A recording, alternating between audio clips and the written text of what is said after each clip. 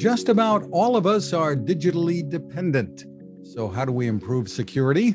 Welcome to another Techstination interview, and we're happy to have back with us Charles Henderson, Global Managing Partner and Head of X-Force at IBM. Good to see you again, Charles. Good to see you. Well, hopefully the pandemic is waning, at least in this part of the world. What effects has it had on consumer habits? So, while the pandemic is hopefully waning, I think that these effects will actually be long lasting. And they center around a digital shift that we saw on the part of consumers. On average, 15 new accounts, which sounds like a small number until you realize that's actually about 80 billion with a B globally, new accounts in the pandemic. And that represents a huge digital shift, going from in-person to online for just about everything. And when we have more accounts, that means we have more passwords, I assume, too? A lot more passwords. And it turns out that 82% of users admit that they're using the same passwords everywhere. And that increase in passwords means increase in attack surface. Once an account and password are compromised, that same password, because of reuse habits, criminals are going to try it everywhere. And since your username is usually your email address, it's happy hunting for criminals. What does that mean for consumers? What should they be doing? What should they know here? Well, we keep telling consumers, use better passwords. And just telling them that isn't going to do much good. If they adopt a password manager that sort of helps them, instructs them on, and helps them create complex passwords, that's going to be a great first step. Those password managers also have a couple of features that are really important. One, they notify you when an application has been compromised and tell you to rotate that password. Two, they highlight the reuse of passwords and sort of shame you out of doing it. Both of those factors are really important, as well as just helping you keep track of the untold numbers of passwords that you have. Secondarily, make sure that they're tracking how many accounts they have and not just creating accounts that they may not need. And finally, take stock of all those applications that they have installed on their phone and everywhere else. Keep track of their digital inventory, so to speak.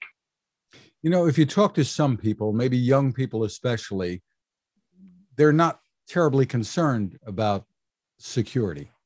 I assume you run into the same thing. It's more, they're happier with the convenience. Just here's my password. And they even give it away to some people. I've seen that too. Yeah, sadly, I see corporate badges, credit cards, and passwords shared on social media from time to time. And actually, there's sites dedicated to it. What's important to take away from this is that A, that's bad behavior, but B, we need to make security and convenience run in parallel. And that's one of the reasons that I really am an advocate for password managers. I'm really an advocate for doing away with the concept of passwords and going to better authentication. But as long as we're stuck with passwords, let's make the best of it and make it convenient. And that's password managers. They sync across all your devices. Frankly, it can be convenient to be secure. And what are the alternatives that you're speaking of that you would prefer? There's things like digital ID and certificate auth that are great.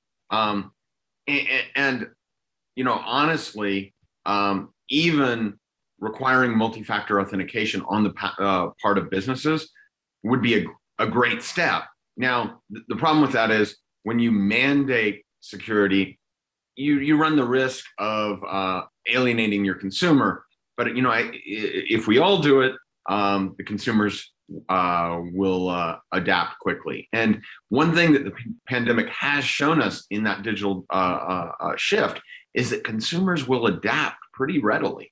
If you think about all those 15 accounts, the number of things that people are doing in online capability now, it shows us that if you show them a way to do something, consumers are a resilient creature.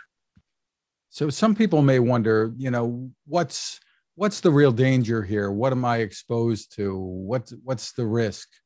and the people who aren't worried so much. So what do you tell them? I tell them, you have a civic duty for security. Another thing the pandemic did is it redefined what critical infrastructure was. You think about all the shortages you had: toilet paper, meat, all the things that we've had problems with on a supply chain basis over the last 18 months. A lot of those came from bad user habits. Now, those might have been corporate users, but that toehold that's gained in a lot of the ransomware outbreaks, they come from fundamentally bad passwords or something that gives the attacker a toehold. What I like to tell people is security is a civic duty on that basis. And you know what? Criminals watched the shortages that were caused outside of cybersecurity, and they mirrored their attacks because they saw those weaknesses and they're able to exploit them for profit. And the employers of all of us, those of us who have employers, they should be concerned too with what their employees are doing when it comes to protecting their passwords, right? Absolutely. And employers have an uphill battle. I was talking to somebody about that this morning. The key is to practice good security hygiene. Things like making sure that you're implementing zero trust strategies across the enterprise, making sure that you're doing proper incident response planning for things to go wrong and knowing what to do when they do. And then finally, make sure that you're testing your applications, networks, what have you, before the criminals have a chance to. I like to tell people, somebody's going to test your security. Wouldn't it be great if it was you testing it first? That's a great line. So for more information, where is the best place for people to go? www.ibm.com/security is a great place to start. You can also find me on Twitter, Charles Henderson. And you can follow X-Force as we take on the world. There's a real paradigm shift in security today, and I think it's pretty exciting. The name X-Force, I guess, connotates the superheroes. So tell us a little bit about that before we let you go. Sure. So I run a team of hackers and responders. We are hired to help organizations plan and react to security incidents. Those are the responders. And the hackers actually are hired to test people's security before the criminals have a chance to. So they look for vulnerabilities or gaps in detections, and they actually attack them just like criminals do. In some cases, actually physically breaking into buildings. In other cases, attacking networks, applications, what have you. Even making ATMs spit out cash. Well, we're going to wait for the movie to come out. Charles Henderson, thank you so much for taking the time with us.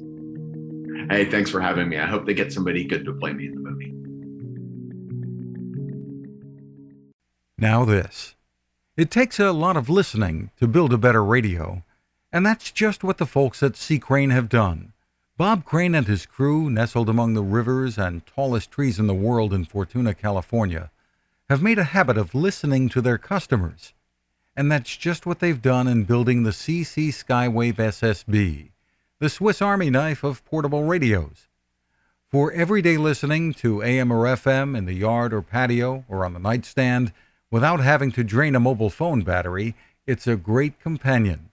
But it is also a companion equipped for NOAA weather information and alerts that can be life-saving. You can listen to FEMA and Coast Guard transmissions too. Beyond all of that, you can tune into shortwave signals from around the world. It's compact, easy to take with you, and built to last.